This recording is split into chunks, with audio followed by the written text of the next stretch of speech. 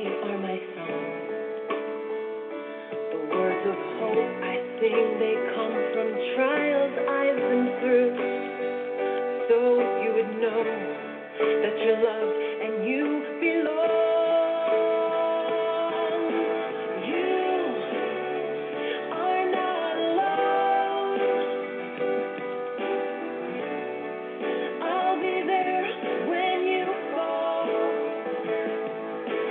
You are not alone.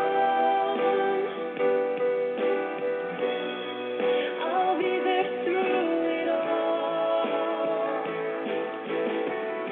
And I will reach out my hand to let you know for this battle you are worth it all. For this battle you are worth it all. And I'm standing here because the Lord, He stood for me. And my strength comes from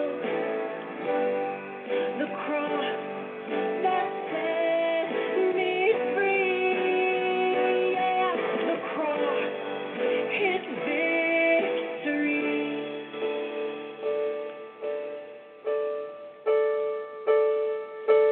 We are not alone. He'll be there when we fall. We are not alone. He'll be there through it all. And we are not alone.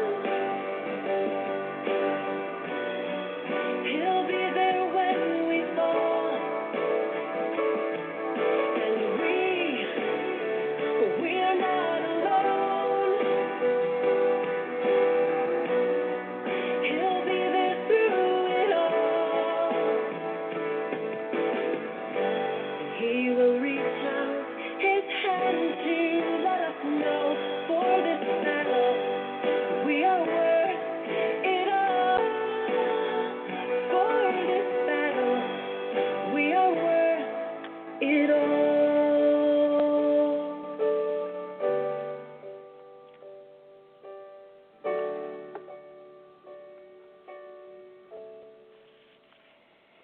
Well, there you have it. You are worth it all. Good evening and welcome to tonight's broadcast, live broadcast. Whoops, sorry about that. Live broadcast of the Road to Recovery. I apologize. I was eating a cookie, and the song ended faster than I was ready for. Let me wash it down. Okay. Good evening, everyone. Welcome. How's it going? Oh, I don't even know how to spell going. How's it going your way? Okay. How is it going your way? You know, that's an interesting topic. How's it going your way? Choices. How is it going your way? Welcome to the Road to Recovery. It's a live broadcast about recovery from addictions. I, myself, am a recovering alcoholic.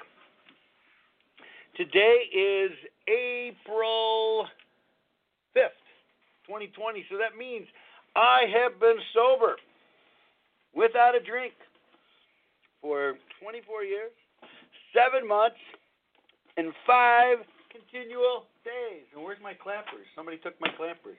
They're gone. Woo-hoo. Oh, well. Hey, good for me. Here they are. I found them. Yay. Okay. Good for me. 24 years, 7 months, and 5 days of continual sobriety. And I haven't an urge yet to have a drink. I'm not going to tell you I haven't had a thought. I've thought about it, okay. Every once in a while I think about it. But I think it through. I think through the drink. I think through what life was like. I remember what it was like. I remember how I gave up so much of what I had today. And there's no way I want that life back. And for what? For an escape? You know, and that's what it is. It's a wild, it's a crazy, it's a euphoric state at times, but boy, I'll tell you, the price to pay for it is way too expensive. I don't want to pay that price anymore, okay? I love my life. I really do. I have a pretty good life. I'm not wealthy. I'm not rich. I'm not famous. This show's not going to get me anywhere other than keep me sober and maybe help you out too, or someone you know. And that is really what I'm looking for. I need to stay sober. I do this show so that I stay sober. In today's world, holy cow. You know, there's going to be so many changes coming our way. You know, I tell you, my name is Dan Chuba, okay? I'm a real estate broker in the state of Illinois, in the town of West Chicago, in the county of DuPage, okay? We're west of Chicago, about 30 miles. And you can know that I'm an alcoholic who is in recovery, that I couldn't handle my booze, okay? I am not anonymous. I am anonymous. So I've got rid of the anonymous and became anonymous, okay? And it's not that I want to rise up and let the world know what a great person I am, because I still can slip and fall. I still am a human being, okay? But I work at it every day. I really do. I work to stay sober. That's the only thing I have to do perfectly every day. It's the only thing that I have to do perfectly every day is stay sober. If I stay sober, guess what? The rest of my day goes the way it's supposed to. And sometimes it goes unbelievably great. And there are times it goes unbelievably knuckleheady. Because, you know what? The world is full of knuckleheads too. I could be one at times. People around me can be. And the world itself, look at this. We're in the, second or third week of this coronavirus. This terrible, horrible virus, flu-like thing. And it is hard. It really is for a lot of people to comprehend the seriousness of it. Until what? Until it affects you. Until it affects it's affected all our lives because we can't go anywhere. We're not supposed to leave our houses. Okay? Unless you are an essential service person. I'm a real estate broker. Believe it or not, I'm considered an essential service. And again, you shouldn't, but the rest of the world has to know that real estate keeps this world going forward. It really does.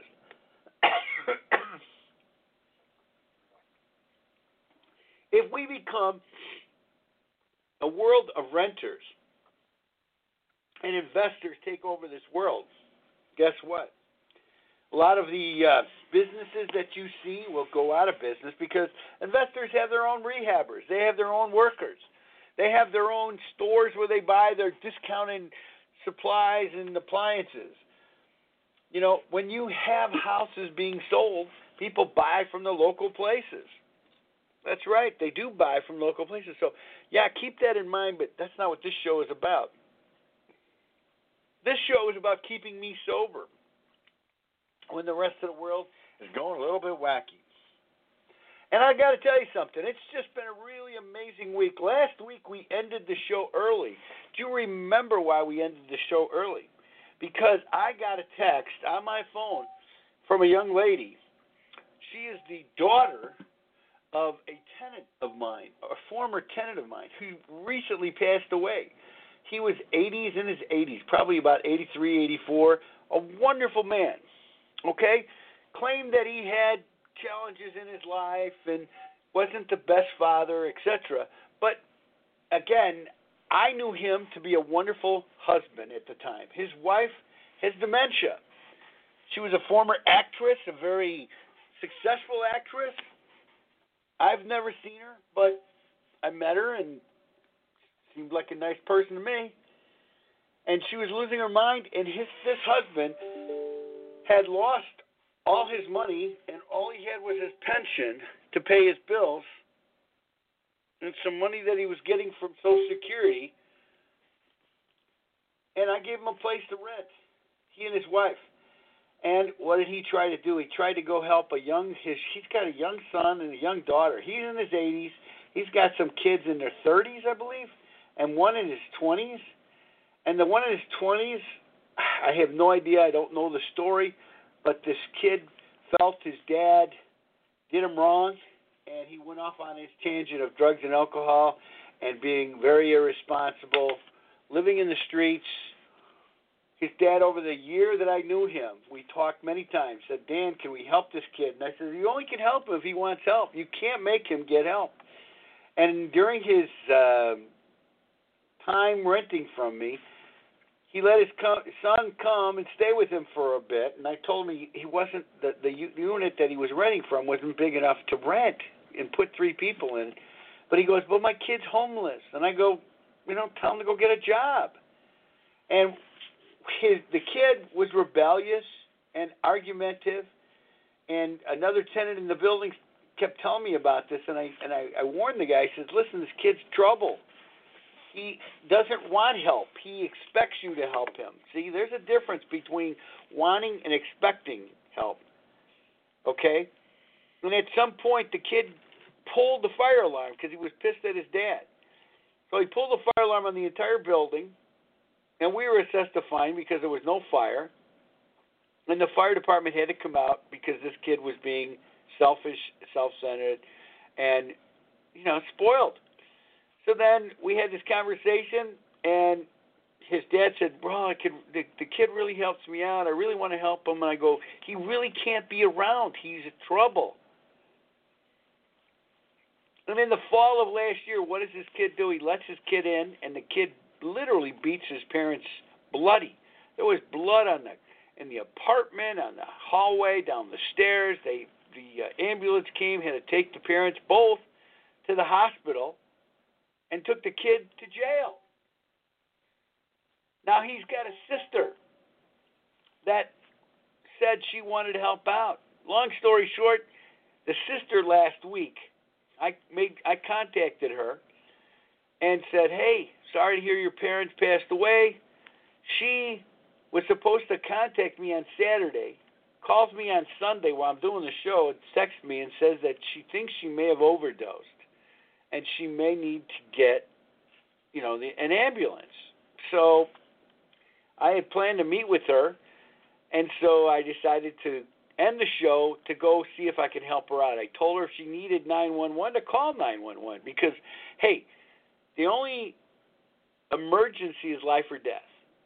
And I have no control over that except for calling 911. And I felt if she needed it, she was enough to text me that if she needed it, she should go call 911. So I left the show here early, and I went out to see her. I had to drive 20, 25 minutes to get there. And I got there, and she was in the care of her ex-husband, who actually lived with her. So she had another adult living with her. And believe it or not, he is sober, 3 years or more. Congratulations. I was really impressed. And he had bought her some food. And I don't know how he missed all that was going on, but whatever. We sat, the 3 of us, and had a conversation from about, what time, about 8:30 to almost 10 o'clock. About an hour, a little more than an hour. And at which time she said, Dan, I need help. She kept asking if she should go into rehab. And she's been in rehab before, and I'm very opinionated when it comes to rehab. And that is, if you don't get it the first time or the second time, don't waste your time. Because if you don't want it bad enough, going to a rehab center is not going to make you get it. You have to want recovery. Okay? She told me how she took the medications from the hospital the day before. She went into the hospital with, she was having anxiety attacks. And the hospital gave her a bunch of meds to calm her down and relax her. And so what did she do on Sunday? She took them. And she not only took them, but she overdosed, and not overdosed, took more than she should have, and then drank as well. I see I have a caller on the line. Who's up? Hello, caller? Hi, Dan, it's Lambert. Hey, Lambert. How are you, my friend? Sorry I missed you last week. I'm good. Good. Well, thank you for joining us this week. I'm talking about what happened last week, so you came in at the right time to catch up on the story, okay? Yes, I caught the tail end of that. Thank you. Okay, well, let me finish that up right now. So she took the medications, and then she went for beers. And that's what was causing her to feel a little tippy, a little flippant. She didn't seem out of it to me. I'm not a doctor, and I told her I'm not a doctor, and if she felt the need to go to the emergency room, by all means go. But when I left her, she seemed grounded. She said she was going to go to sleep. She was tired. She had ate all the food, which was good, and she had somebody there to take care of her. She promised to call me the next day. She said she wanted help, and she would call me. And then we talked about getting her some of the stuff out of her father's apartment because I need to get the place rented. So I asked her to show up, and she could help me clean the place up. She said, no problem. That was how we left it. Okay, I did not hear from her all week. Not one time did she call. So I hired somebody yesterday to clean the place out, and we gathered all her father's things and put them in one big area. And I called her, and she answered on the first ring, and she goes, hey, what's up? And I go, are you okay? She goes, yeah, I'm fine. And I said, well, you were going to call me. She goes, yeah, well, I was grieving. I go, you were grieving what? My father, that he passed away. I said, I understand, but you couldn't pick up a phone and call me? She goes, well, the hospital told me I should stay at home. I said, I still don't understand what you couldn't call me about. You promised to come and help me, and you didn't. You didn't even call. So she goes, well, I only want a few things out of there anyway. So I said, well, guess what? I've got all your father's things in a big pile, and here's the deal. You either come and take them all, or I'm going to throw them all out. It's that simple. She goes, well, I only want a few things. I go, no, you can't have a few things. You got to take all his things or none of them. I'm going to throw them out. And, of course, she got all upset and said I'm being unfair. And I'm like, you know what? The girl's problem is that she has to grow up. At some point, you have to grow up and accept responsibilities for your actions. And if you keep letting people enable you, you will never grow up. And here's a girl that had 2 kids from 2 different men. Not that that's unusual, but the one son seemed to be acting a little bit more mature than his mom. And that's what happens sometimes. It's really sad. But, you know, the topic of the show today is choices. And, you know, we are facing with choices today, even with this pandemic. Don't you agree? Lambert, my friend, thank you for calling and joining us. Yes, we have the choice of staying home. You sounded like you had a few things you wanted to say earlier in the week. So I thought maybe you'd like to share your thoughts. You talking to me? You're Lambert, aren't you? I think, yes. I'm sorry. I think that now is the time to be courageous on all fronts, and that means we have to do what we're supposed to do. And you said responsibility. That is our mainstay right now, is to be responsible to ourselves, to our family, to others. And at the same time, to do that, we've got to be courageous because it's not easy. Nothing's easy in life. That's the way it is.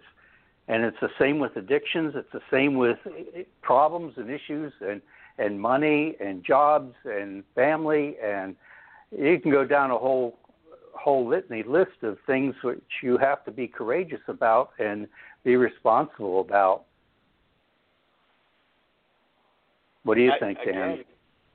No, I agree with you. Yeah, I mean, you know, the first thing is to, you know, stay at home and to not infect other people because, you know, as a real estate broker, I don't know. I had a final walkthrough on Saturday. The buyers and the seller came to make sure that the seller had left the place in good condition for the buyer, and everybody was happy. Okay. So the place was good. And in the process, I saw the neighbor coming home. And now the neighbor and I had talked about possibly selling his home. Okay, it's actually his mother's home. He lives in another place. And I went over there to talk to him, and I knocked on his door, and he said, oh, come on in. So then I'm standing in the kitchen, and he goes, oh, by the way, I just want you to know I have the flu. Now, I don't know that I don't know it's the corona flu. Well, because I didn't test for it. I'm like, why would you invite me into your house and then tell me you have the flu? I said, hey, I really got to get out of here. I'm like, really? I wanted to, if I could have, I would have bitch slapped the guy. But, no, I wanted his business. So I just said, well, I really shouldn't be here because, I deal with people and I'm around people and, I got a wife and nobody needs to get this stuff, especially if you've got it, and I don't want it passed on to me. He goes, well, I've been without a fever for about 5 or 6 days, so I should be okay. It doesn't matter. You know what? You can't make good choices if you don't have good information. You always have to think, too. You have to think ahead about how you affect others through your actions. You're just not a person unto yourself. Everything you do affects other people. We're all interrelated in that regard. We really are.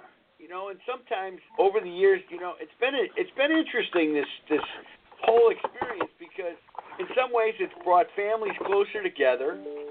Okay, told them to slow down, stop. You can't go to work. But then on the other hand, you can't interact with people. You can call them on the phone. We have a lot of social media opportunities. In fact, our office did a couple of virtual meetings on the internet. And that's a good thing. That's a good thing. But, it's going to be interesting to see how this all shakes out in the future, how this future world shakes out, how it's going to affect you, me, everybody. But right now, the most important thing is just to keep it from spreading and let it run its course and finish.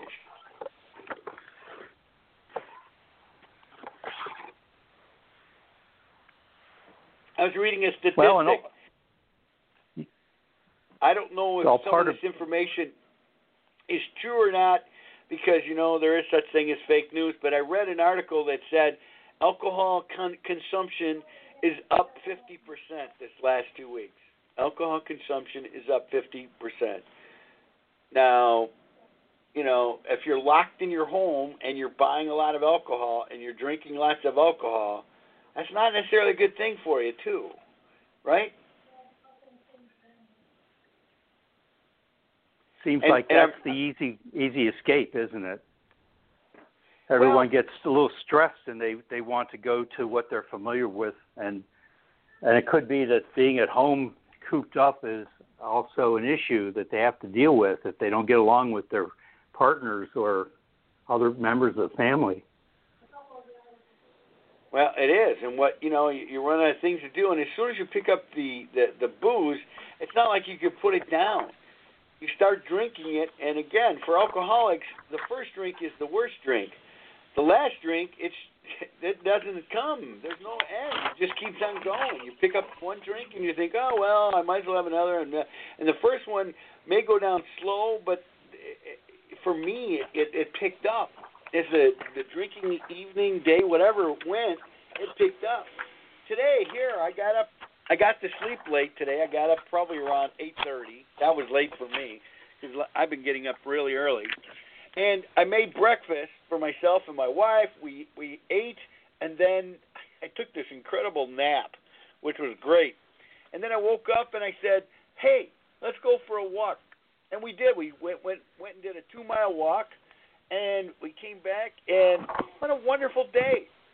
Now, I remember when I drank, I woke up with a hangover, drank some more so I didn't have the hangover, and ended up staying on the couch moaning and pissing all day long and getting nothing accomplished. And I loved the fact that, I had a good day and accomplished some things. I worked with some clients. And here I am tonight being able to do this show again. And that's because I didn't put any alcohol in me. Hip, hip, hooray for me. I like this comment somebody put. People keep asking me, is COVID-19 really that serious? And it goes on to say, listen, the casinos and the churches are closed. So when heaven and hell agree on the same thing, it's probably pretty serious. I got to agree. If both sides are saying, hey, this is not a good thing. What? What? What? Are you talking to me? Oh. All righty. Hey, listen, folks, this is a call-in show. It's a live call-in show, and not just Lambert can call in. You can call in, too. And the number to call in is area code 323-580-5755. I want to shout out to my friend Tony in Chicago. Welcome back from Virginia. You were out in Virginia, and you're going to start up your business. And your business is a food business, so he's going to be doing it with Grubhub because he wants to be responsible businessman. He doesn't want people lining up outside his food place. He wants them to be able to pick it up and call ahead for orders. That's a good thing. So we have some really good things. And again, as the world evolves beyond this pandemic, and it will, okay? It will evolve beyond it. We're going to learn different ways of living life, okay? One of them, though, they were talking about how to, all the AA clubs, Alcoholics Anonymous clubs, are closed because you can't get together in groups right now. So they have signs on them, I'm sorry, they're closed. And if you were smart enough to get phone numbers from people when you were attending meetings, you had at least some people to call if you needed help and support. Now, some people are going online and searching for meetings, and they have virtual meetings online. And they're saying, well, wait a minute, how can you have a virtual meeting online and then you're letting your anonymity out, your anonymity, I don't know what they call it. You're letting people know who you are. You know what? One of the greatest things that I think ever happened for me in my recovery is to know and to let other people know that I've accepted I have a drinking problem and that I cannot handle my own booze. And when I did that, and people around me know it, I don't walk up to them and say, hey, I'm Dan Chublin, I'm an alcoholic, and I don't drink. But at some point, Lambert, how long have I known you? Oh, geez, 20 years? 20 years. I've been sober 24 years, 7 months, 5 days. When I first met you, that's not the first thing out of my mouth, was it? No, I didn't even know. You were a great guy. Well, friends at first sight. You what? You're making me laugh. I'm a great guy. Well, thank you, I think Lambert. our friendship started with food. Yeah, it was. We were looking at a table that was just covered in food. It was a Chamber of Commerce. It was like a big major buffet. Remember that? Yeah, that part I do. Yeah. And what was funny is that's when I met my accountant, and she still is my accountant today. And when I first met her, I just looked at her and went, ooh la la. She was really good looking. Hot. I mean, I was very polite, but she was pretty hot looking. And she's still great looking now. She's married. I'm married, and not to each other. But it was fun looking at her, and it was funny because one of my friends said, hey, Dan, stop looking. She's off the market. I'm like, I'm just looking at her. And then you and I connected, and we started up a conversation, and we really had a good time. And, yeah, I don't think it was the first thing out of my mouth. By the way, Lambert, I'm an alcoholic in recovery. What do you think about that? No, it wasn't like that. No, it was much later that I even knew. Yeah, it's not important to run up to people and say that, but at some point it does become apparent that I don't drink alcohol, okay? And I don't drink alcohol by choice. There's nothing that stops me from drinking alcohol. There is no judge, no organization, no group, no spouse that says I can't drink. But I know what happens to me when I drink, and whether it happens again or maybe it wouldn't happen. Maybe the possibility does exist that if I drank again, maybe I wouldn't get as nutty and crazy and all that stuff because it's been a few years. But you think I want to take that risk? Hell no, for what? It wasn't that great anyway. Okay, when I drank, it's not like I couldn't live without alcohol. And there was nothing that was like, I couldn't live. So why would I want to take on that risk? We liken it a lot of times to Russian roulette. If you're playing big stakes Russian roulette, remember that movie, The Deer Hunter? Lambert, did you ever see it? I do. Yes, I did see it, and yes, that was intense. It was an intense Crazy movie. And he went on to play, Russian roulette for money. And, won big money because he didn't shoot himself. I think at the end he did, didn't he? At the end, I think he did take his life because he finally, there was finally a bullet in the chamber. But who wants to take that risk? I don't. The rewards aren't that great that for me to take that drink. Other people, hey, go ahead. I was talking to a guy today, one of the guys that was cleaning the apartment for me, okay? And he's going to come on the show at some point, and he's going to talk about his addiction to pain meds. Bless you. Uh-oh, cover my mouth. Allergies. Lambert. Yeah, I'm allergic. Get your handkerchief. Coronavirus, look out. Well, there's nobody around me, so, okay. But I did use a Kleenex, so, okay. We have tissue everywhere around this office. We have tissue, and we wipe everything down with alcohol. We're we got a great group of people that keep us, as safe as possible. But, going back to it, I don't want the risk taking. It's not that important, and I don't worry about it. And that's the other cool thing. I don't worry about it. I drink a lot of milk. I drink a lot of water. I drink a lot of juice, and I'm just grateful that I'm alive today, because I don't think I would have been alive if I would have continued drinking. Not this long. Definitely not this long. Not this long. So, Mr. Lambert, talk to me. How is your week going, by the way? It's going well. On Sundays, I usually try to call and catch up with people. Now, social distancing is not the reality. It's physical distancing that we need to practice. So I try to call everybody on Sunday. And actually, last week, the reason why I couldn't get onto your show was that I called my goddaughter and left a message at noon, and she called me back about 10 till 7 last weekend. So I was catching up with her and having a good time. Linda Sue is working from home. We're both getting along great, and we try to go out for a walk every day. And we're coping, and we're trying to do new things to keep ourselves positive and to keep ourselves oriented. I think that the hardest part is not exercising as much as I had been.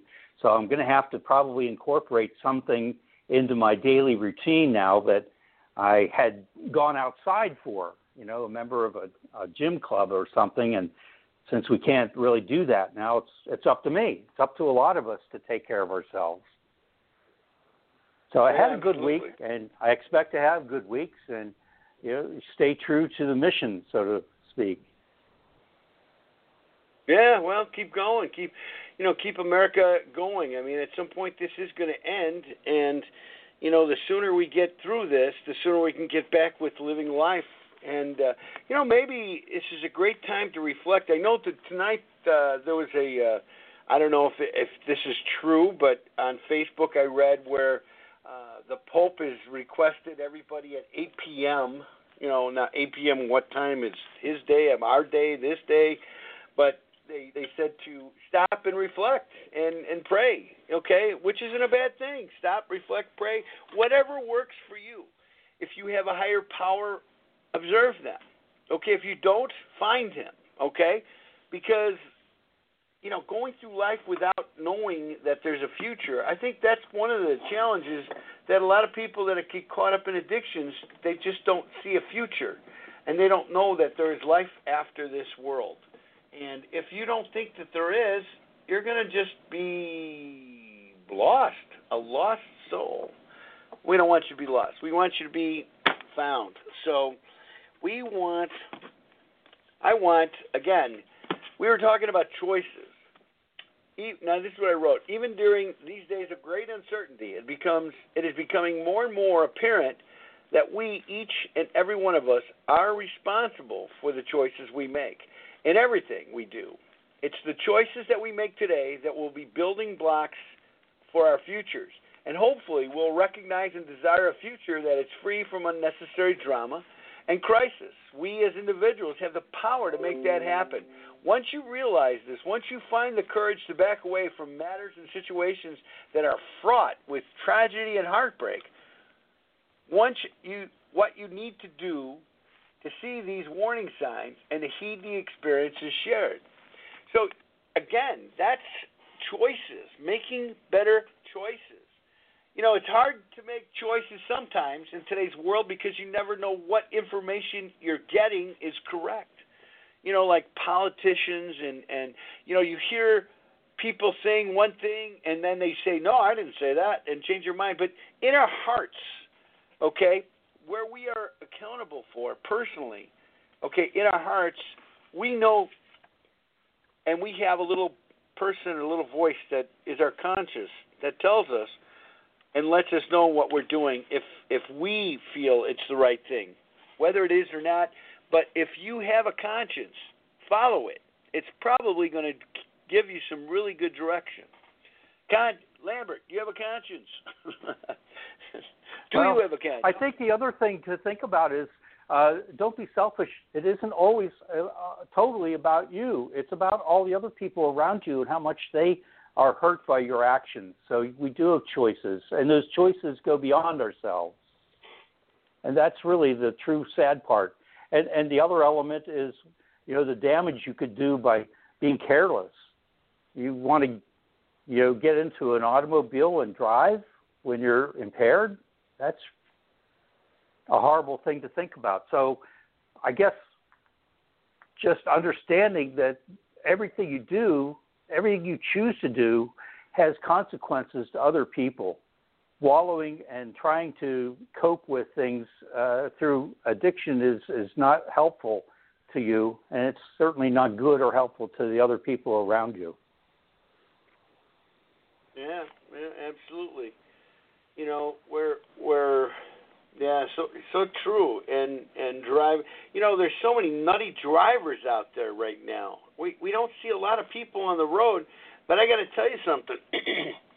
The people that are on the road are driving like total idiots. I think I've heard more accidents with less drivers, and I wonder if statistics hold up. At least percentage-wise, I bet they probably are greater. You would think with 1/4 of the traffic, there would be little or no accidents. But boy, I'll tell you, the people on the road today are driving like total idiots. They just have no consideration of other people. That's just terrible. And like you're saying, Lambert, you know, excuse me, like you're saying about, you know, the actions that we have, how they can impact people, drunk driving, you know, or this. I got to tell you, I sent my staff home. I have, you know, somebody that works full-time and other people that come in. Now, they can come into the office when they need to, when they're working with clients, but I sent my full-time person home and just said, take the time off. Fortunately, I could do that at this time and send them home, and she could do some work from home when need be. But you know what it took for me to really realize that is I have 3 large aquariums in the office. And the front aquarium, I brought some fish to the office about 3 weeks ago that I picked up at a pet shop. And guess what? The fish that I brought back were diseased. And they got all the rest of the fish in the front aquarium sick. And I lost about a third of them. Yeah. I lost about a third of them. Now, talking about seeing the actions of a pandemic happening right in front of my eyes, I felt terrible. Here I was in charge of this aquarium representing these poor fish, and my job was to keep them safe and happy and healthy. And I didn't think twice to bring these fish and put them in, and I thought they were healthy, but they weren't. And, you know, of course, my wife says, well, Dan, you should have quarantined them first. And, you know, yeah, there was a lot of things I should have, could have, would have done. But it did, if nothing else happened, it reminded me and brought to light the importance of staying quarantined. Okay? So, you know, it's even more a good reminder to stay at home and to stay away. And I hate using social distancing. I really don't like the term social distancing. I like to think it's physical distancing. That's really what we need to do. We need to stay connected, but we need to be physically disconnected. Does that make sense, Lambert? Oh, absolutely, Dan. You're right. We're humans. We need the human touch, but it doesn't have to be physical. If you know what I mean. It can be at a distance, but it needs to be social. You need to get on the phone. You need to be in touch with people. And if it's your neighbor, well, he stands in his yard and you stand in yours, you know. But get out, say hello. Don't treat people like they're your enemy. You know, they're not. They're coping with it just like you are. And yes, we need to still keep connected and positive. It's all about how we respond and being courageous about it and trying to do the right things as well. Because being careless and irresponsible will get other people sick, and this will continue to keep coming on for months and months and months. The sooner we, stay to ourselves in a physical sense, the quicker we can put a lid on this and hopefully squash it and get back to what we want to do in normal life. That would be good. I want to play a song here in a minute, Lambert. It's called The Mega Millions Jackpot. Not the Mega Millions Jackpot. Let's see, is that it? I think it's, yeah, here it is. Okay, listen to this song for a minute, okay? This is sung by Friend and Lover.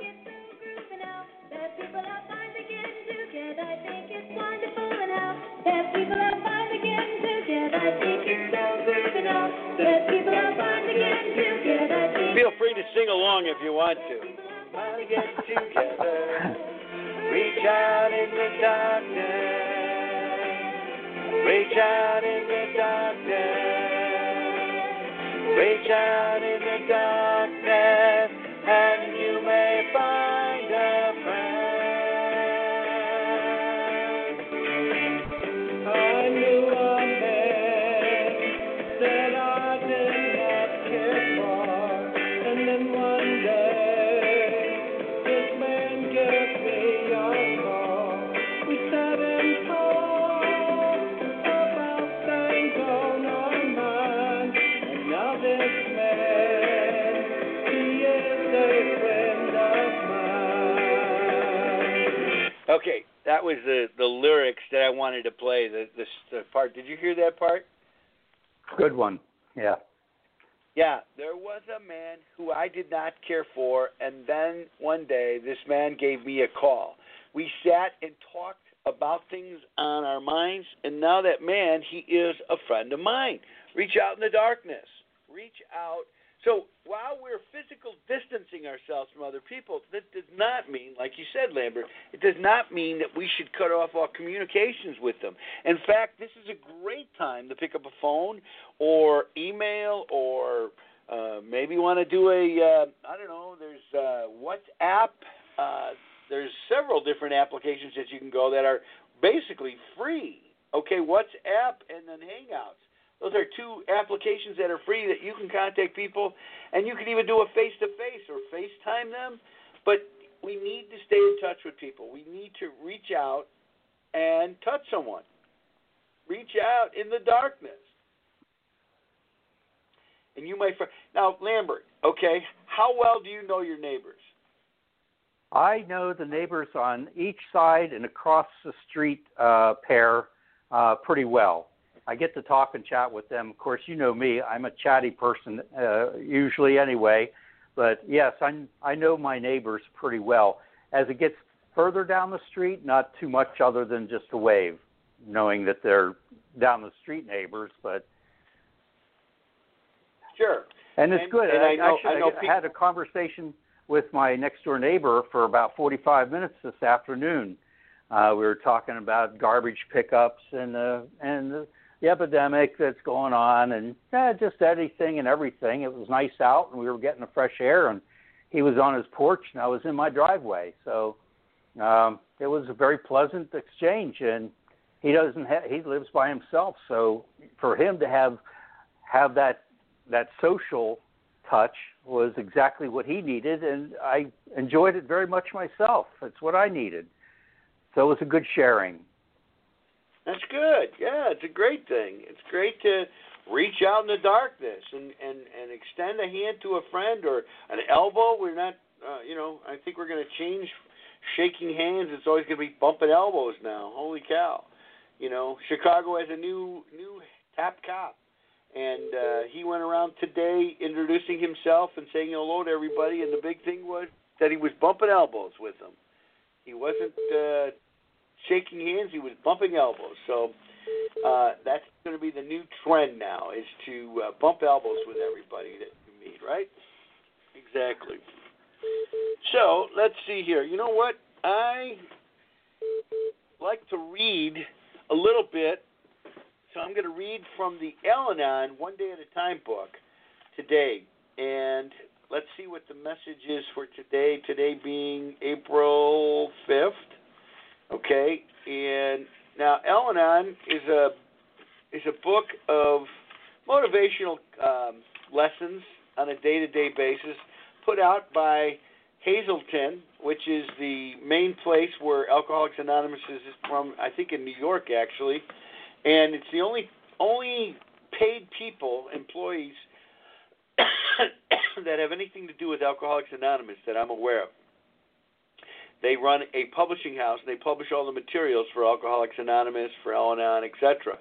And Al-Anon is an organization that was put together to support those individuals who had loved ones or anybody they were connected to that had a drinking or a drug problem.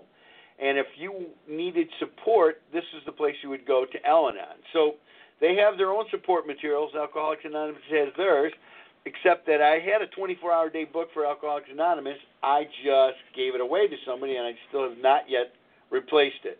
But for today, April 5th, the Al-Anon book, this is the reading for Al-Anon. A member once said, the 12 steps were designed for desperate people like us as a shortcut to God.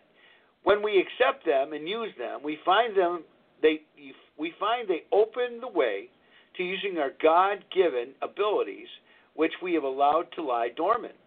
The steps are like a medicine, which many of us won't bother to take, although we know they can heal us of the sickness of despair, frustration, resentment, and self-pity. Why is this? It may be we have a deep-rooted desire for martyrdom. Consciously, we think we want to help, but some dark and hidden sense of guilt makes us crave punishment more than we want relief from our ills. Boy, that's a real telltale comment there. Did you hear that, Lambert? Do you understand that? Yes. That's heavy. That's a pretty important statement. Well, that's one of the reasons why in the 12 steps, I was in fact telling my wife Martha today that the fourth step is probably one of the toughest steps of the 12 steps, because that's when you take a personal inventory, not just physical, but all kinds of inventory, everything about ourselves, good, bad, and ugly. And then the fifth step is to share it with ourselves, with God, ourselves, and another human being, the exact nature of our wrongs. And again, it is taking that inventory that is really a challenge, because like this says, we want to do good, but there's a certain darkness, and I had that darkness, that we felt we needed to be martyred because we went through this horrible thing and we weren't worthy of happiness. I really did. For many years of my life, I did not think that I deserved happiness because I felt that maybe I didn't live a good enough life as a kid. You know, I stole my share of Twinkies and cupcakes and coins and things from my parents, that maybe I was condemned to hell. And what a thing to raise kids. You know, today, what I've learned about God, okay, I don't know why they don't teach it, but it's very simple. I believe, and I learned this by working the steps, that Jesus walks around with his arms open wide and says, I love you, I forgive you, come to me. Okay? That's it. That's what he says. He doesn't say, I'm going to make you pay back for when you were bad or you did this to me or that to me. You know, he doesn't say that. He goes, I love you. I forgive you. Come to me. And if we can grasp that, and recognize that He is here to give us happiness and salvation, man, we could have a good life. And since I've done that, my life gets better and better. Okay? I know that my physical life will end someday in the future, maybe sooner, maybe later. But I'll tell you what, it's given me, with that attitude that I've learned through recovery, I've had 24 years, 7 months, and 5 days of extended life that I'm very, very happy and grateful for. And it gets better. And, you know, my wife Martha is living proof. Oh, my gosh, is she an angel in a catch? You know, Lambert, your wife, Linda Sue, angel in a catch. You're an angel in a catch. I'd like to think that I'm an angel in a catch now, you know, for my wife, because I'm not living the life I was back then. And how did I learn that? Through this program of recovery. That's why I want to herald it out to the world. Say, hey, guys, you too can have this if you want it. But you got to do things. You got to go to every length and any length to get it and to keep it. Now, I didn't finish reading this. I want to keep going. Today's reminder in this book, no one really needs to suffer unhappiness and discontent or be deprived of the good things of life. We can find the way out by daily study of the 12 steps. The whole wholesome spiritual philosophy will help us find our way into the light of a good life. I pray for the willingness to accept the difficult disciplines of the 12 steps. Living with such a guide makes life increasingly worthwhile. Was it easy to work the 12 steps? Hell no. Okay, because why? Because I was selfish and self-centered, and it made me have to change my way of life and thinking. But I'll tell you what, one of the best things it did was change my way of life and my thinking. And I've got a better life today, and it keeps getting better. And, you know, Lambert, you know my friend Richard? Yes, I do. Yeah, he's an attorney friend who really has played a major role in my life for a long time, probably one of my longest-running friends. And to this day, I don't think he is still convinced that I've been able to evolve from the person I was to the person I am today. I think he keeps waiting for me to tell him it's been a joke, and here is me, the real me, back. But guess what? I know I have evolved. I know that I have personally changed and became a better person. And how? By working these 12 steps. That's why I talk about it on the show. That's why I welcome people to embrace it and to try it. It works for any aspect of life, whether you're an alcoholic in recovery or not, whether you're a drug addict in recovery or not. If you want a better life, check out the 12 steps. They really taught me a way of living life that I did not know about. And you know what it does? It taught me self-accountability, something that I didn't know. Self-accountability, that I have to accept responsibility for my actions, okay? But it's not the end of the world if I do something bad. It just means that I did it, and I should stop doing it, and I should do something good then. So if you have a problem or an issue, you may want to think about the 12 steps. Now, if you want to call in, by the way, and join Lambert and I on the air, I welcome that. The area code is 323-580-5755. And join us. We're coming up on the 8 o'clock hour. It's amazing how time flies when you're having fun. Huh, Lambert? That's right.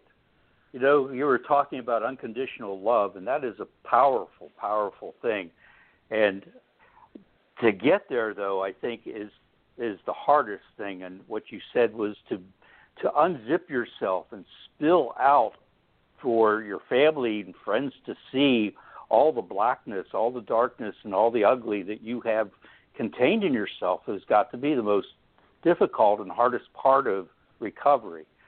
And I agree, once you've done that, you are reborn. You are now capable of getting that unconditional love. But as long as you're cheating, lying, and pretending that you don't have a problem, I don't know if you're going to be able to get any of that support that you need from the family and the love and the social element of connection. But that exposing yourself, I guess, you know, it's like in the Catholic Church, they would have confessions. We were taught when we were young. I didn't know what a sin was when I was 8 years old, but I had to go to confession every Saturday. Well, the idea was that you would be contrite and sorrowful for those bad things you did and try to amend and do right so that you were an improved person for the next week or the next month. And in the same way, if you did something horrible, going to confession was exposing yourself to another human, and very difficult to do.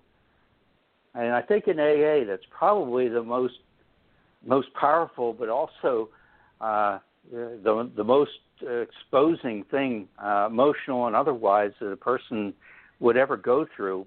But I think that's the point of cleansing, and it allows all those 12 steps to actually take a root and help a person. Is that right, Dan?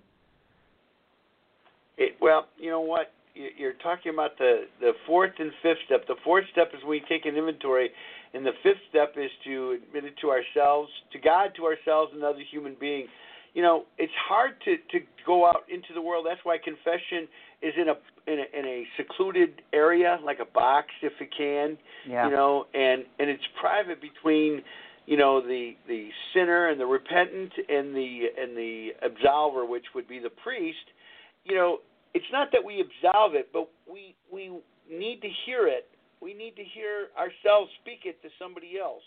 I wouldn't share it necessarily with family or friends, but definitely with somebody that could be there to accept it and not own it. That's really what we need to do. And you don't want to get into sharing with just anybody, because not everybody can accept what's being said and not own it. But, yeah, once we've shared it with somebody, okay, we hear ourselves speak it out loud for the first time.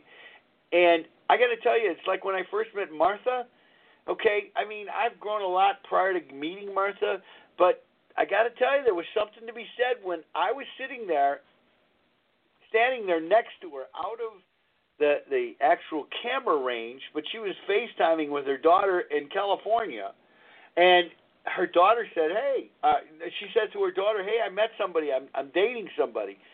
And her daughter was blown away because she had been single for almost 9 years, okay? She was a widow, and she lost her husband about 8-9 years earlier and hadn't gone out with anybody. So when she announced she was dating somebody, i.e. me, and I was standing right there, the daughter says, hey, well, tell me about him. She goes, oh, he's a really nice guy. I like him a lot. He makes me laugh. And that was nice, and I'm hearing that, and I'm feeling pretty good. And the daughter says, well, was he ever married before? And she goes, yeah. And all of a sudden, I'm like on edge. I'm like, uh-oh, you know. And her daughter goes, well, what happened? She goes, well, he's divorced. And she goes, oh, okay. One time? She goes, no. She goes, 2? She goes, no. 3. She goes, 3 times? He was married and divorced 3 times? And she goes, how would you explain that? How did he explain? And Martha said it this way. She said it was youthful indiscretion, you know, and it's true. I was like a kid. I was immature, and I didn't handle, you know, the whole thing, getting married, the whole concept properly. And hearing her explain this to her daughter, man, I'm going to tell you something. What an epiphany it was. And I was like, wow, that was me.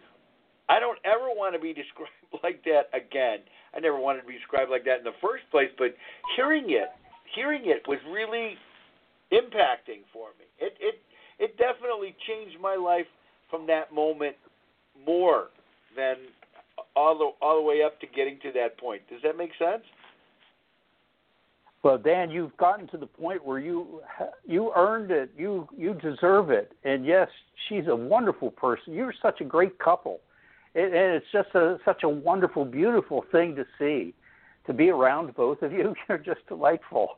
You have so much fun, but you could not have done that earlier in your youthful discretion years, because you had issues that you were dealing with, and you were complicating all of those issues with the alcohol. And you got away from that. 24 years it took, but you're in the condition now where this was the right thing to happen to both of you. And it is beautiful.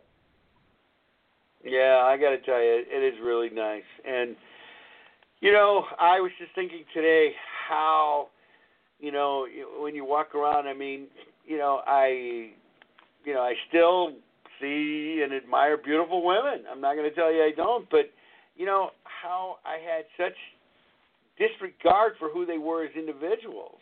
And I had such lack of respect for not only them, but for myself, okay? And today it's different. I just totally in amazement. I'm so grateful that I got to this point in my life. But I tell you, it wasn't easy, and I know that it's not the easiest thing for anybody to do. However, okay, it can be done. Okay, that's the most important thing. That's the message that I want to carry to everybody that's paying attention and listening, that, you too can have what I have. It takes and requires a commitment and some work to be done, but I'll tell you what, it was worth everything I went through to get to this point. And the most important thing, okay, there was only one thing that I had to do perfectly every day. And what was that, Lambert? Do you know what that is? The perfect thing I got to do every day? Stay sober. Stay sober. I can still be I can still be sober and make mistakes, but I'll tell you what, if I make them, I know that I made it, and I can get out of it and recover from it a lot easier, faster, and maybe not as big of an impact as I did when I was drinking. And Martha knows that she's seen me get hooked on, like in an argument about something. And, when I drank, man, an argument, I would get in and I would carry that argument for days, weeks, maybe even months. And today, it's not that important anymore. I just shake it off and move on. And I attribute it because of working and being sober. That's the grateful thing, and I'm so grateful and happy that I have that. It is. It's just a wonderful thing. So there you have it. There you have it. Now, Lambert, you never had any issues with drugs or alcohol, did you? I've been very fortunate. I also came from a big family, and certainly we had our issues and problems, as most large families do who don't have a lot of money. But I was fortunate in two things, probably. One is I don't have the genetics that allow me to become addicted, because certainly some people are more easily prone to that than others. I think it might be genetics, but a predisposition perhaps. But in that regard, I was lucky. There were some bad times. There were some risks that I took by imbibing too often, too heavily, because I had some darkness in my life too. It was difficult. It was difficult to find myself, to become an honest person. And to be an honest person, it means you have to deal with those darknesses that you've lived through. And once you've dealt with them and you get through that, you're not only an honest person, but you're a much more satisfactory and mature person. You are more understanding of yourself. And also you understand what things don't work for you. And being drunk is not a fun thing. It really isn't. It's physically devastating. You wake up in the morning all messed up, and you just can't get your head clear, and you don't know what you did the night before. Those are bad things. But overall, I've been very, very lucky. Well, that's great. Now, you have, five siblings, I think? You're one of six? I'm the oldest of seven, and it was a very strict family, and there were 9 of us that lived in a 6-room house. Wow, 6 rooms, yeah. That's pretty amazing, huh? And you grew up where, in Ohio or something? It was in Pennsylvania, in a small town. Okay. So we had two bunk beds with 2 kids in one bunk lower, and so 5 of us in that one bedroom, and then the two babies in the middle room, and then the front room was my parents, and downstairs we had the kitchen and the middle room and the front room. And they weren't real big, but that was our life. It was a coal furnace downstairs in the basement, and lots of dysfunction. A lot of dysfunction. But you probably had some happy moments too, right? Well, they were few and far between, unfortunately. But again, I got lucky. There were a lot of things that could have gone bad, and just by chance or by luck, they didn't. So I thank God every day. I do try always every day to do the right thing. But again, it's a courageous thing. It's easier to let yourself go and be the bad person than it is to be the good person. But the good person has so many larger benefits. The happiness that you've experienced now, you never had before. And you couldn't have had before. If you would have met your wife 25 years ago, 30 years ago, it wouldn't have worked out. It would have been a disaster. And she probably wouldn't even have been your friend. But right now, you're both so wonderful. It's great. Yeah, we talked about that many times, how it probably wouldn't have happened. I've met, over the course of my life, I just was reading there was a article somebody was writing about meeting your soulmate. And you meet many soulmates in your life if you really think about it. And I do believe that. I've met many women in my life that could have easily been a good companion for life. But, I wasn't ready. And it doesn't matter if they're the perfect match for you. If you're not ready for it, it's not going to happen. You'll just, you'll waste a good relationship. And I was smart enough to stay away from those women and tell them, stay away from me, because I knew I was not good for them, and I didn't want to hurt them. I knew that we can connect very easily. It was very easy to be with some of these people, but I knew that I wasn't ready and willing to make that commitment that I have with Martha. And you move on, you go, oh my God, I'll never meet another person as wonderful. You know what? I met somebody was the perfect person for me, okay? I don't know if those other people would have been the perfect person for me, but you know what? I don't have to worry about it today because I got somebody wonderful, and I'm grateful. And sometimes, you got to be ready, though, when that opportunity comes. See, and when I was drinking and screwing around and doing all this other stuff, I knew, at least I had the common sense to know that I wasn't ready to bring somebody into my life. I made the mistake of bringing 3 women into my life and marrying them, okay? And that was wrong. I should have had the courage to say no, okay? But I didn't. I was very selfish and self-centered, thinking in some way, shape, or form that it would have been good for me to do what I was doing, and that was to marry him. I thought I was doing them a favor, and excuse me. And it wasn't. I was really messing up a good thing. And, that's why I was single for 20 years after that. And it took 20 years to get my head together and straighten it out so that when I did meet Martha, I was ready. And it's worked out just wonderfully. It really has. And it's not like I haven't made mistakes. I have. But fortunately, none that were that deep that, got me, that put our relationship in jeopardy. And that's really what's important, okay? It's really important, that is. So, and you did it on the first try, though, huh, Lamb? I didn't get married until I was 38. So oh, really? Okay. I was one of these people. It was part of the dysfunction that I wasn't I wasn't attractive enough or good enough to even have a girlfriend. And so for a long time I was by myself and being rejected, it seemed. And so for a long time that was part of my my hurt, my deep sadness, and part of the darkness that wouldn't leave because I could not accept that I was better than that.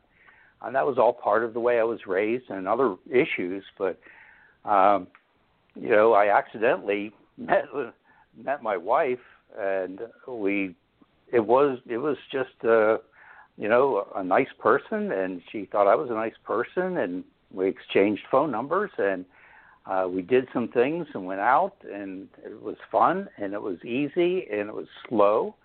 And we dated for 5 years until I got married. And she was already into her 30s.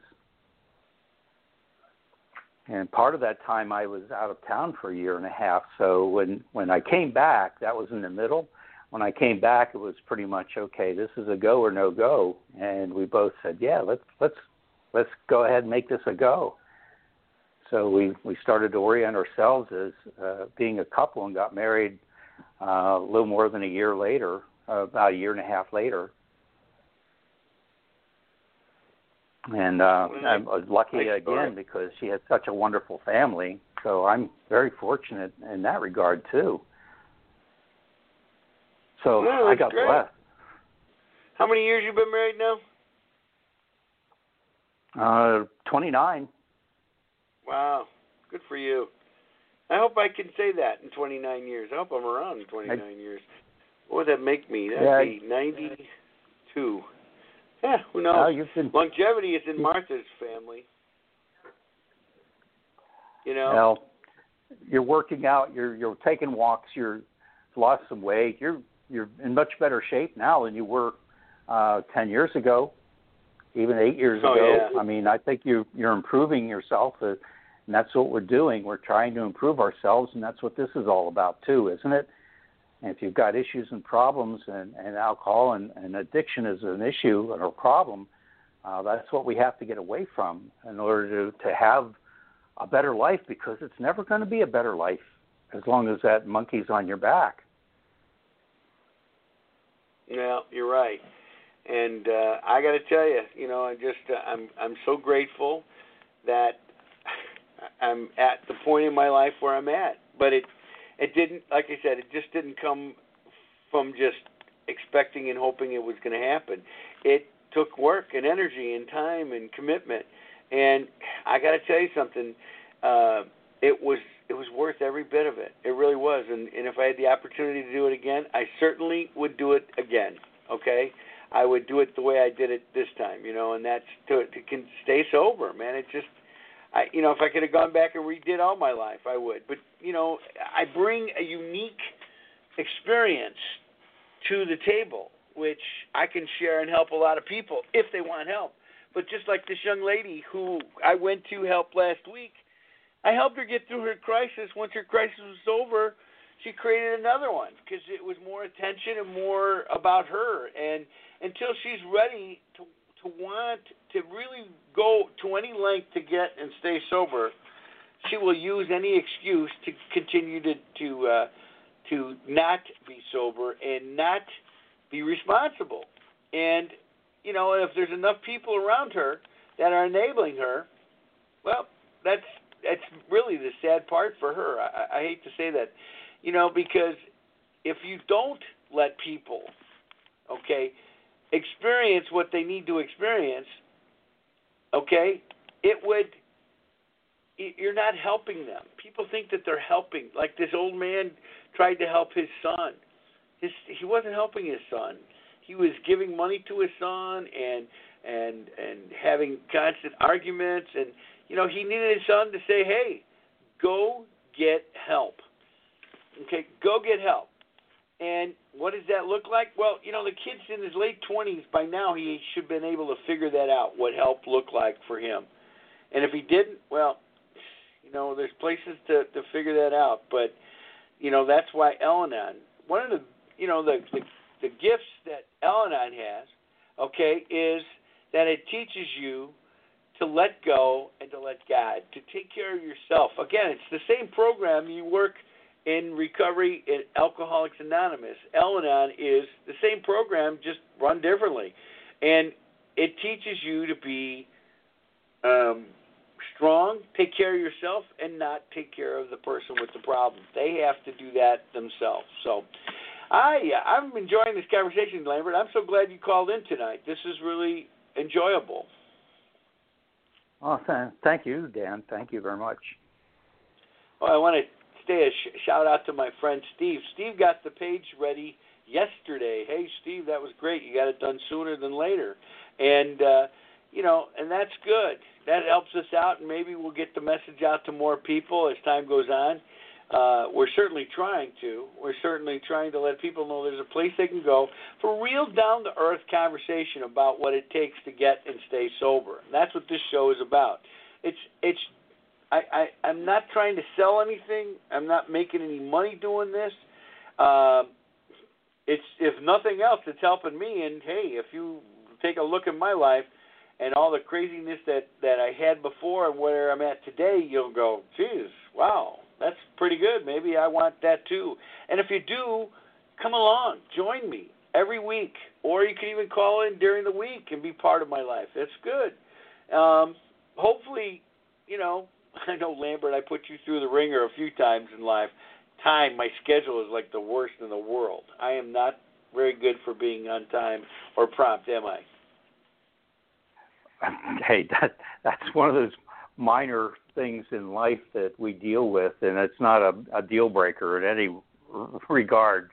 You're still one of the most wonderful people I know. Well, thanks. I'm not fishing for compliments, but I certainly do appreciate that. And if I am, it's because I work at it. Because there was a time where I was equally a prick. Okay, I was equally, capable of great destruction of people. And it wasn't like I wanted to hurt people. It just was an easy thing to do, and sometimes I just felt they deserved it. As sad as that is, and I don't think anybody actually deserves something like that, especially when, they expose themselves and, to open themselves up to a hit, and they don't know what's coming. And, that was me. I took advantage of situations at times, and I certainly don't want to ever do that again. So, and I'm not doing it. That's the cool part. I think that's my friend Pam. We're still really close friends. My friend Pam Brown, she's out in the Arizona area. She was very instrumental in helping me grow and mature in relationships, because she was one of my best friends for years and years and years. And while she's still a good, very big, part of my life, a strong friend, Martha is now my best friend. And Lambert, you're a very close friend too. And I get off on being around people like you because you're just good people, And how do I learned how to emulate. Is that the word? Emulate. Emulate. To be like good people, and how you be like good people is be around good people. Okay.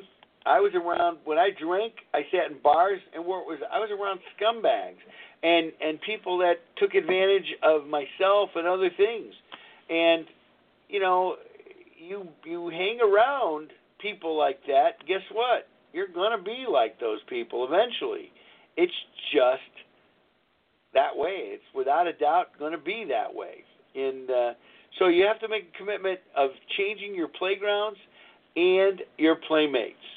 Okay, and when I made that commitment, it was hard. It was hard because I used to go where what felt more comfortable, but when I finally got it, I'll tell you what. Then I started seeing continuing better changes happening in my life. Okay, so there you have it. There you have it. Well, and the other thing you just proved is that people, generally speaking, have goodness within them. And the addiction, I think, hides and suffocates that part of them. And if they get away from it, that's one of the benefits, the positives, is that they are allowed to shine and become the better people that they could be. as you said, you were not that person, and now you are the better person. You have a light that shines, Dan, and it's amazing to me. And if you never told me that you had ever had any issues, I probably wouldn't even suspect it, because I don't see that in you now. It's just incredible.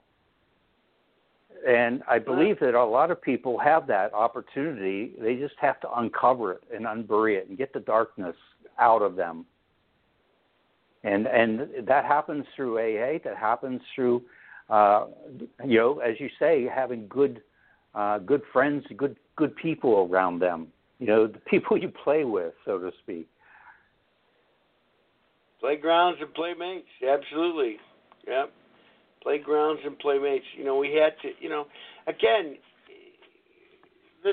one of the things about addictions is I hate to say the word comfort, but there's a certain comfort of knowing what to expect. It's the uncertainty of the future and change that is so scary for those of us that want to escape it. Because we know the problems that we've had, and we always in our mind think that we can handle them. It's no big deal. I'm sure I can handle this, okay? And yet we say that, but we can't. We just can't really handle it. And we try to figure out to work ourselves through that. And, again, sometimes we get through it. Sometimes it turns into a big mess. And but when I stay sober, see, I don't have those challenges. I don't have those Russian roulette moments where the moment could be good or it could be incredibly horrible. I don't have that. They could be good or they could be not so good, but they're not incredibly horrible because I keep myself out of those situations. And that's a good thing. So there you go. I like doing good things for other people. And I think the greatest consequence that could be created by someone is if they hurt me or attacked me of sorts. And then there are people that still do that. Okay, maybe willfully, some, maybe some don't know any better, etc. But the greatest consequence that can come of it, and that is the loss of my friendship.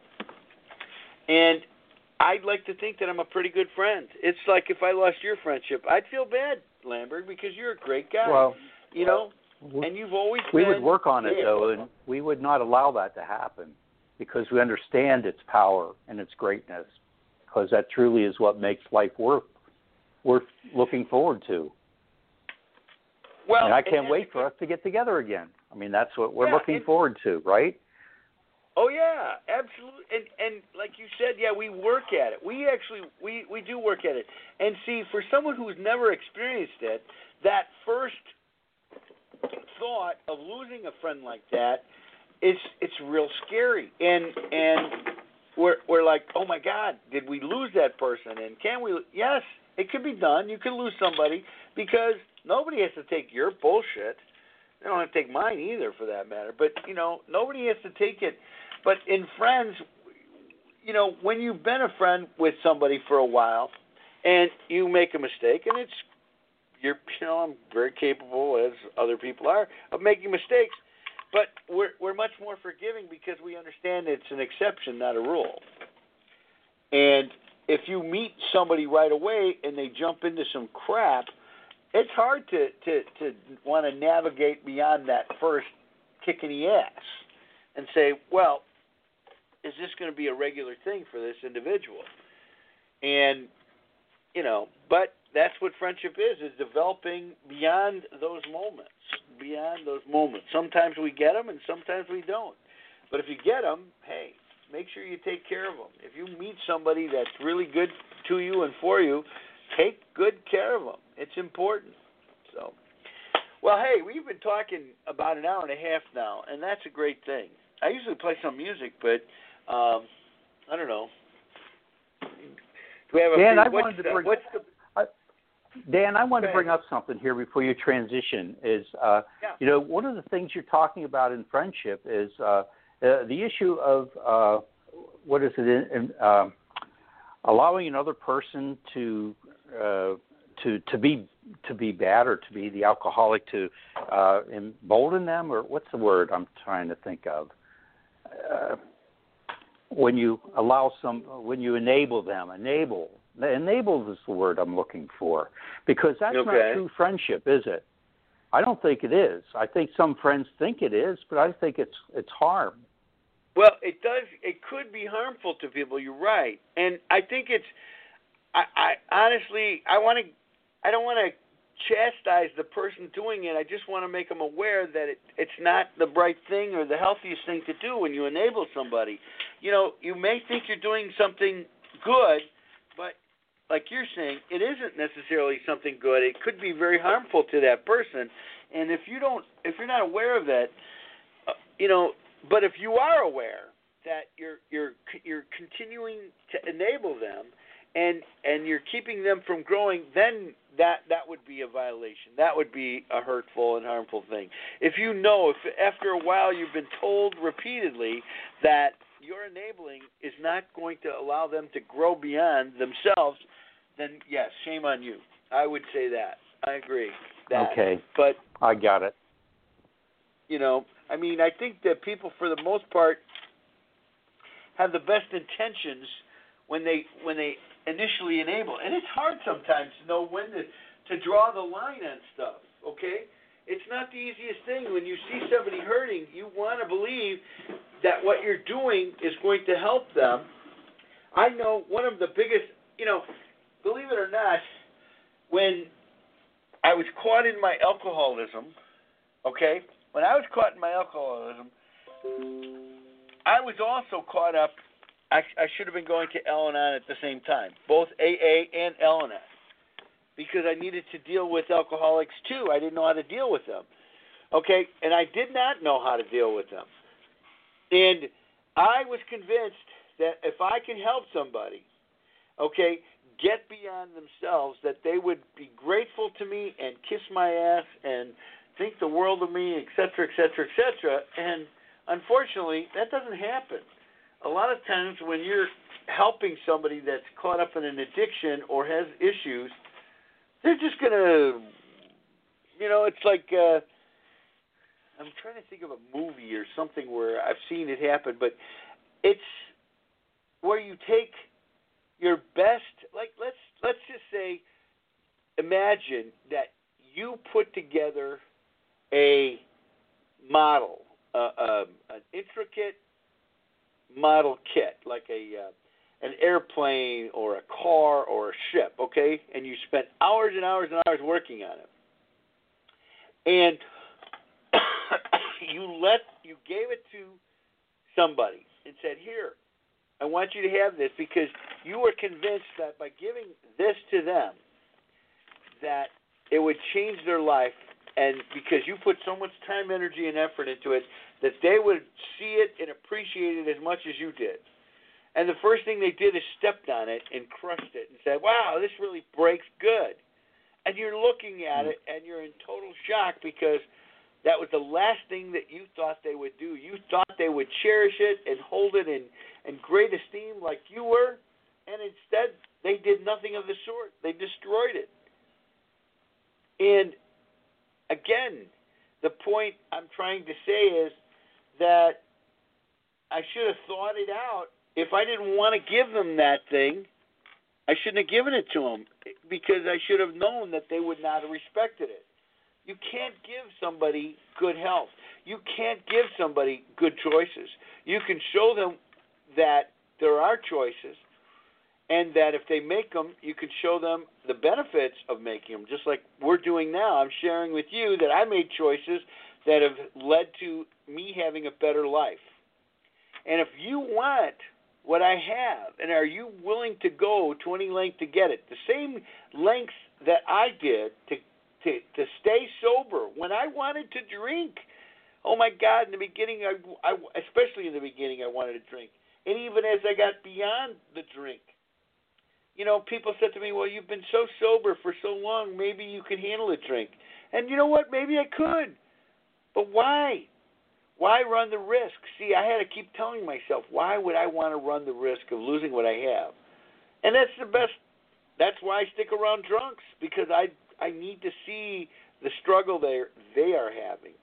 So they remind me I never want to get there. And when I see people like this young lady struggling, okay, I gave her choices. She's going to have a few days now to come and pick up her dad's stuff or do something, or she's going to lose the opportunity altogether. Now, that's the consequences for her not acting when she did and when she wanted. But if I made it all streamlined for her and I said, oh, yeah, it's okay to be, struggling and so on and so forth, guess what? I would be enabling her just like everybody else has been enabling her, and she will never grow up. This may be an important lesson for her to grow from, and that's my hope. But see, it's a hope. But if it doesn't happen, it's not my problem. It's her problem, and I don't own it. Right? Mm-hmm. Yeah, that's right. It's her decision. It's just hard to figure it out to get to that point.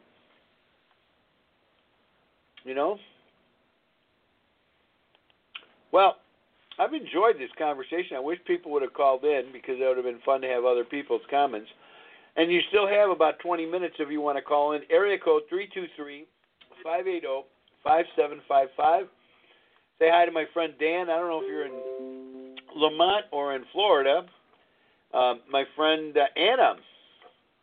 Anna, when I talk to Anna, she gets really offended when I make sexual innuendos. And it's probably wrong of me to do it, but it wasn't like I was trying to do anything in particular. But, you have to be careful and know your audience. And I was trying to explain to her something, and I used what do they call it? An anecdote, a story to make my point, and she thought it was a little on the crass side, and she got upset. So sorry, Anna.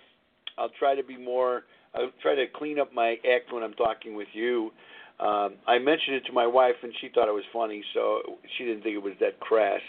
But you got to know your audience, okay? And, I know so many people, and there's such a variety of people, in today's world. If we want to interact with them, it's hard. It's hard to know exactly all the times how to do it. I don't do it to be offensive. That's just me. So hopefully, I don't know, hopefully she'll, like she did before, I think she sees the benefit of being my friend and interacting with me more than being unnecessarily turned off by my language or But I'll work at that. Definitely, I'll work at. Well, Dan, isn't that a part of this whole thing? Is to accept yourself as you are, and for others to accept you as an imperfect being. And once you get past that, everything can be smoothed out. Well, isn't that true? It is. But see, if I was drinking, I wouldn't care less if she was offended. And I might even go as far as saying, "Oh, get over it," and taking her inventory, as they say, and making fun of her and go, "Oh, get over it." But being that I'm sober and that it's something that touches home a little bit for her, I can be a little bit more aware of it, and it's not that important for me to use. I can change that up a little bit, okay? Mm-hmm. So, again, it's a choice that I have, and if it does offend her, she just has to get over it, though. But I'll try to be more cognizant of it. That's all. And I don't do it to hurt her feelings. Or she came from a situation that was pretty challenged. I guess her father was always, and I'm sure there's a lot of women out there in the world. The fathers was always making comments to her, sexual comments to her, and that made her very uncomfortable. He would come in to her room while she was dressing, and I don't know if it extended beyond that, but it was certainly enough to make her uncomfortable. So, again, I think she knows my intentions. She just has to get over some of it, but I could be a little bit more aware of it. So, and that's also a choice. You're right. It's a choice. I am who I am. I'm Popeye. Okay, but on the other hand, too, I if I knew that something that I did irritated you, like clacking my teeth or something like that, I would try to not do that anymore, right? I wouldn't embrace it and go, well, get over it and deal with it, okay? Right. Unless I was convicted, unless I was convinced that we weren't going to maintain a friendship. And I like Anna. I hope that she grows from it. She's one of the most wildest lives, I got to tell you. Here's a girl that every time she falls up. Okay, since I've met her, she's from out of this country. She finally got a green card to work, and it's just amazing. It's just amazing that every time she trips and falls in her business life, she seems to trip upward. Oh my, right? Amazing. Alrighty. Okay. So, any last thoughts for the show here, Mr. Lambert? It's choices. That's the theme, and it's about making the right choices. It's about understanding that the only way to be improved is to make choices toward that. And I guess that's hard, but that's what's required. I want to change the word a little bit, if you don't mind. Okay, no, please. This is a conversation. I don't know all the answers for sure. Well, it's not answers, and it's just the right answer. See, like as a hearing officer for the Board of Realtors, when we have an arbitration hearing, when we're disputing money, there is the person that prevails and the one person that does not prevail. Okay? We don't call a winner or loser. So, in the same instance, we don't say make the best decisions. We just say we're making better decisions because could there always be a better one? Who knows? There may be. But we're making better decisions, okay, in our lives, and that's a good thing. It's always certainly better than making poor decisions like we did in the past, right? And it could always been even worse, some of the bad decisions that we make because it could have been killed us. We could have made decisions that actually killed us, and that wouldn't have been good either, right? Yes, I get it now. Thank you. Well, I learned these things, and again, they're just me, but I want to, my brother goes a little overboard. My brother Joe, and you know Joe, right? Yes. Yeah, Joe. I don't know how he's been doing these last couple of weeks because they won't let him see my mother in person. And he's been pretty much attached to her more or less for the last year or two. And Joe's he's probably about, age-wise, about 68, 69 years old. And, he's now dealing with my mother coming to the end of her life. And I think he's having a hard time with that, okay? And he wants to spend a lot of time with her, but there was a point here I was trying to make a point.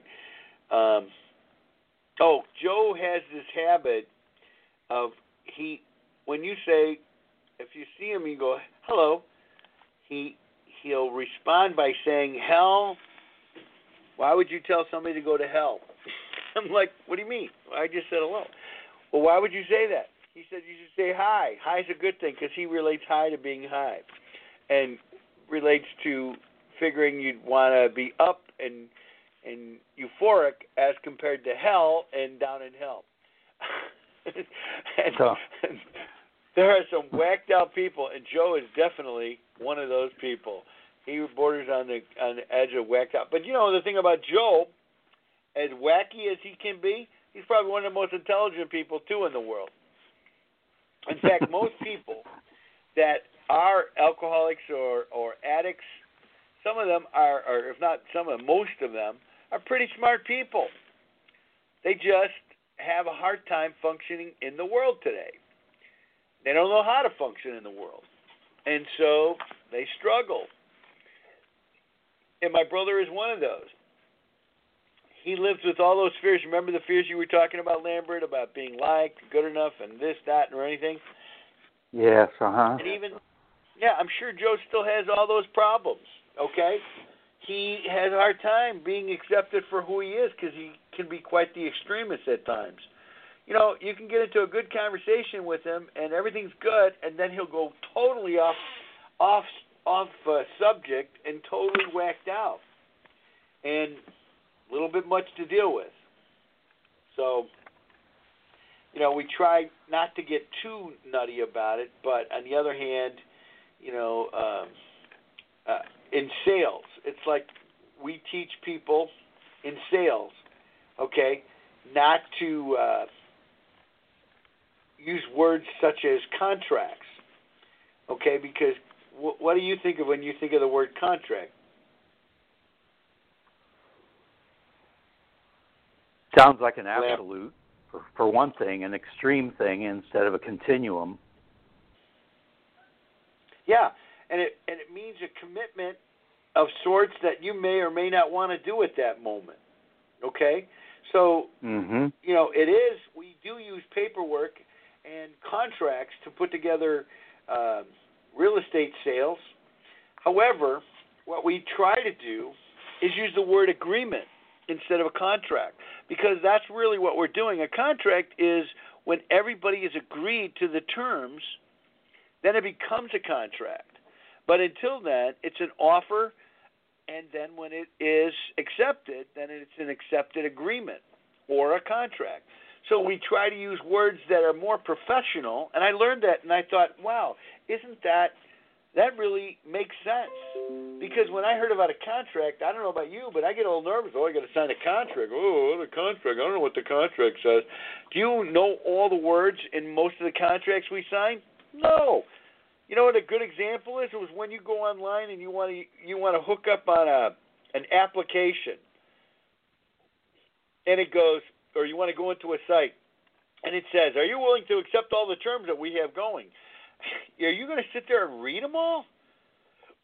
Most people aren't. If you're in a need for signing up with Adobe or something like that, you just hope that the contract that you're agreeing to isn't going to screw you really big, right?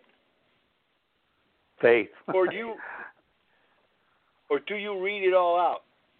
Like me, I try to print it out. They overwhelm you. They do that on purpose, I think. But I get your message. I get the story that better choices. It's not an absolute. Stay away from the absolutes.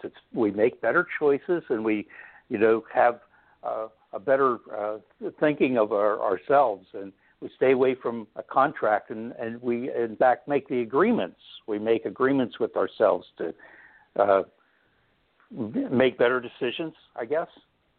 Is that how I'm trying to get there? Yeah, well, again, that's it. That really is. And this is a good thing. I mean, it takes some time, but when we start making better decisions in our lives, we see the results, and they do happen, and they start coming.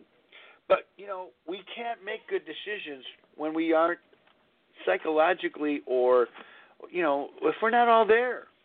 If we're drinking or drugging, how do you know that you made the right decision or the best decision? It's like my last wife, and I told this to my wife, my current wife, and I said, my last wife, Patty, oh, God, I was crazy about that girl. And you know what?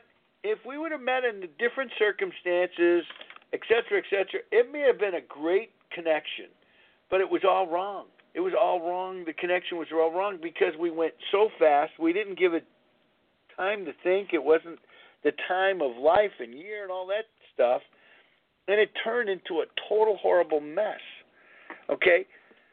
And if we would have thought about it, we would have saved ourselves a lot of grief and aggravation, but, we were so caught up in what we wanted individually for ourselves, we didn't think about anybody else. It was all about us. And see, like you were saying earlier, Lambert, the decisions that we make can affect everyone around us. Could be from as simple as drunk driving, getting in a car and driving under the influence. That's horrible. Okay? If you make it home, you might be lucky. Okay? But if you don't, who pays the price for your bad decision? And that certainly is a bad decision, driving drunk. and getting on the road.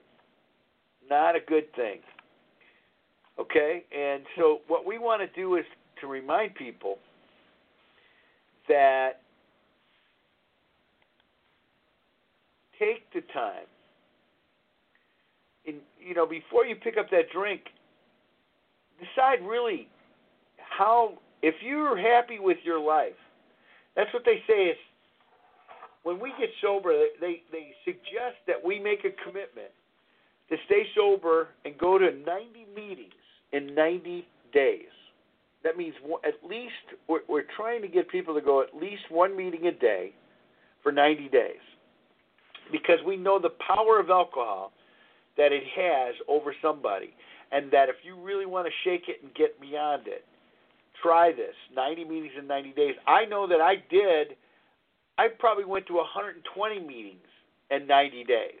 And I needed every one of those meetings because there were times that I really wanted to pick up a drink. I really wanted to quit my abstinence and get back to drinking. But I didn't have to look far to remember some of the choices that I made and the consequences that I had to deal with for making those poor choices. And that's the beauty of going to meetings, because they help me to remember those consequences, and I didn't like them. And so I kept coming. And yes, there were many times that the opportunity to have a drink presented itself and said, hey, you could have a better, you can go back out and drink. And there's nothing that was stopping me from drinking. Nobody but myself. See, and that's the thing about enabling. If you stop somebody from drinking, and you could, how can you stop somebody from drinking? By locking the doors, putting the booze away, hiding the booze, throwing it out. If you did that, okay, it'll work. It'll keep them from drinking or drugging for the moment.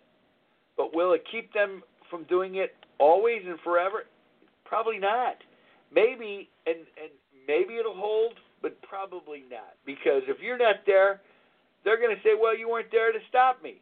You weren't there to help me, do what I needed to do to get and stay sober. See, and it's got to be their issue. It had to be mine personally, because when it became mine, when I owned it, then and only then could I say, I made that decision to not drink. It wasn't you.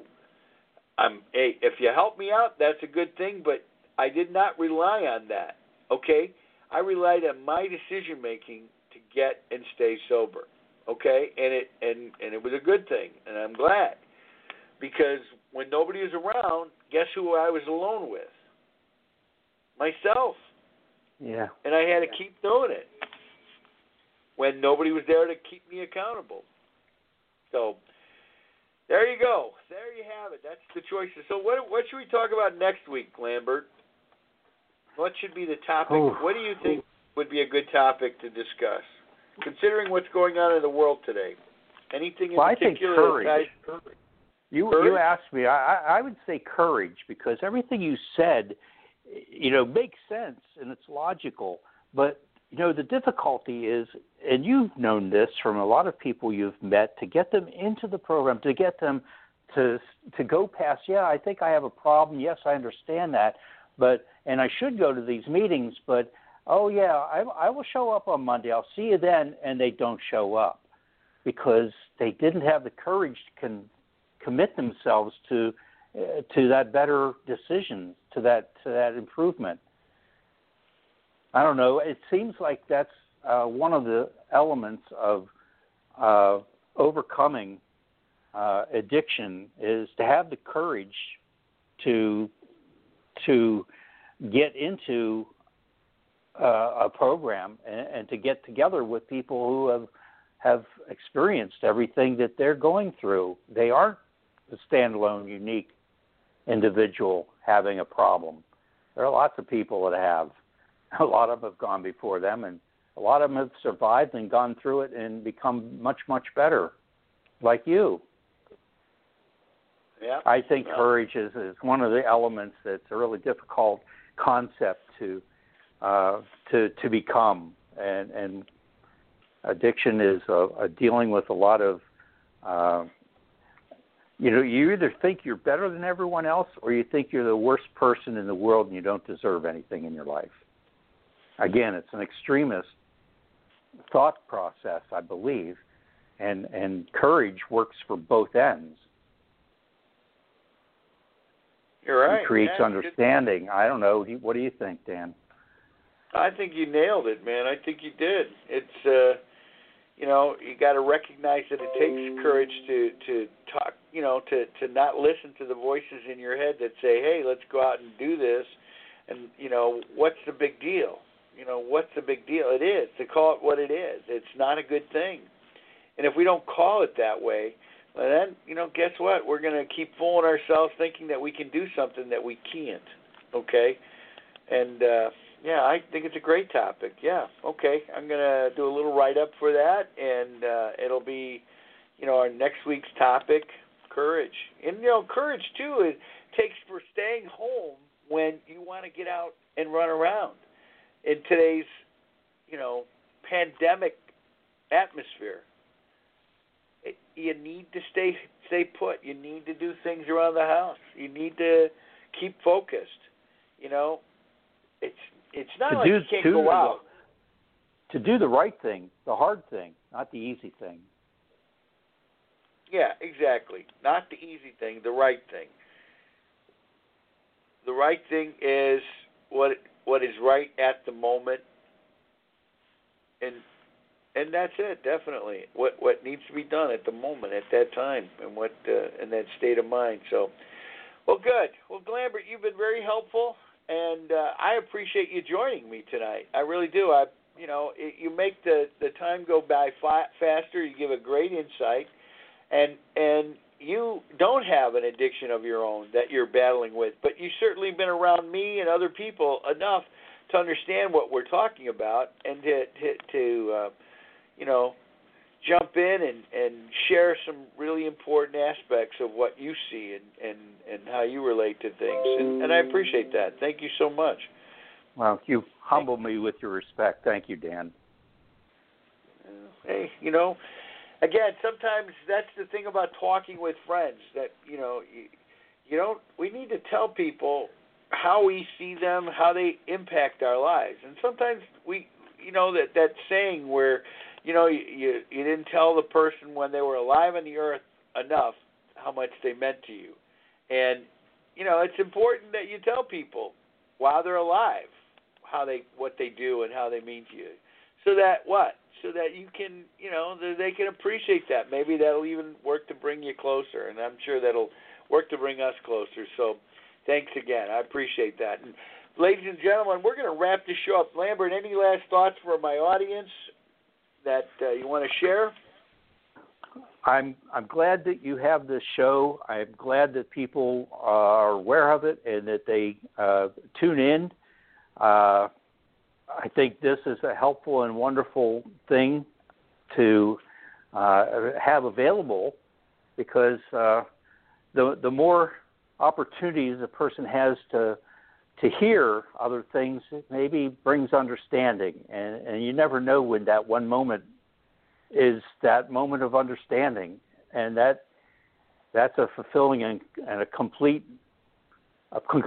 thought, a complete moment that allows them insight or to say, no, it has to be now. It has to be my time. I must do this. And you allow conversations that can hopefully prevail with understanding. So thanks, Dan. Doing good things. Great. Well, I appreciate that. And ladies and gentlemen, I hope that during this next week, when they're anticipating the climax of the pandemic, they're thinking that the number of people infected and dying will be at its peak. We hope that it's not you. We hope it's not your loved ones.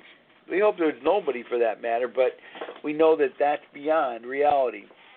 And if you can, stay home. That's the most important thing. Stay home, kick back, relax, find something, if you have to read a book, look online, call a friend. You can call me at any time. My number is area code 630-918-6129.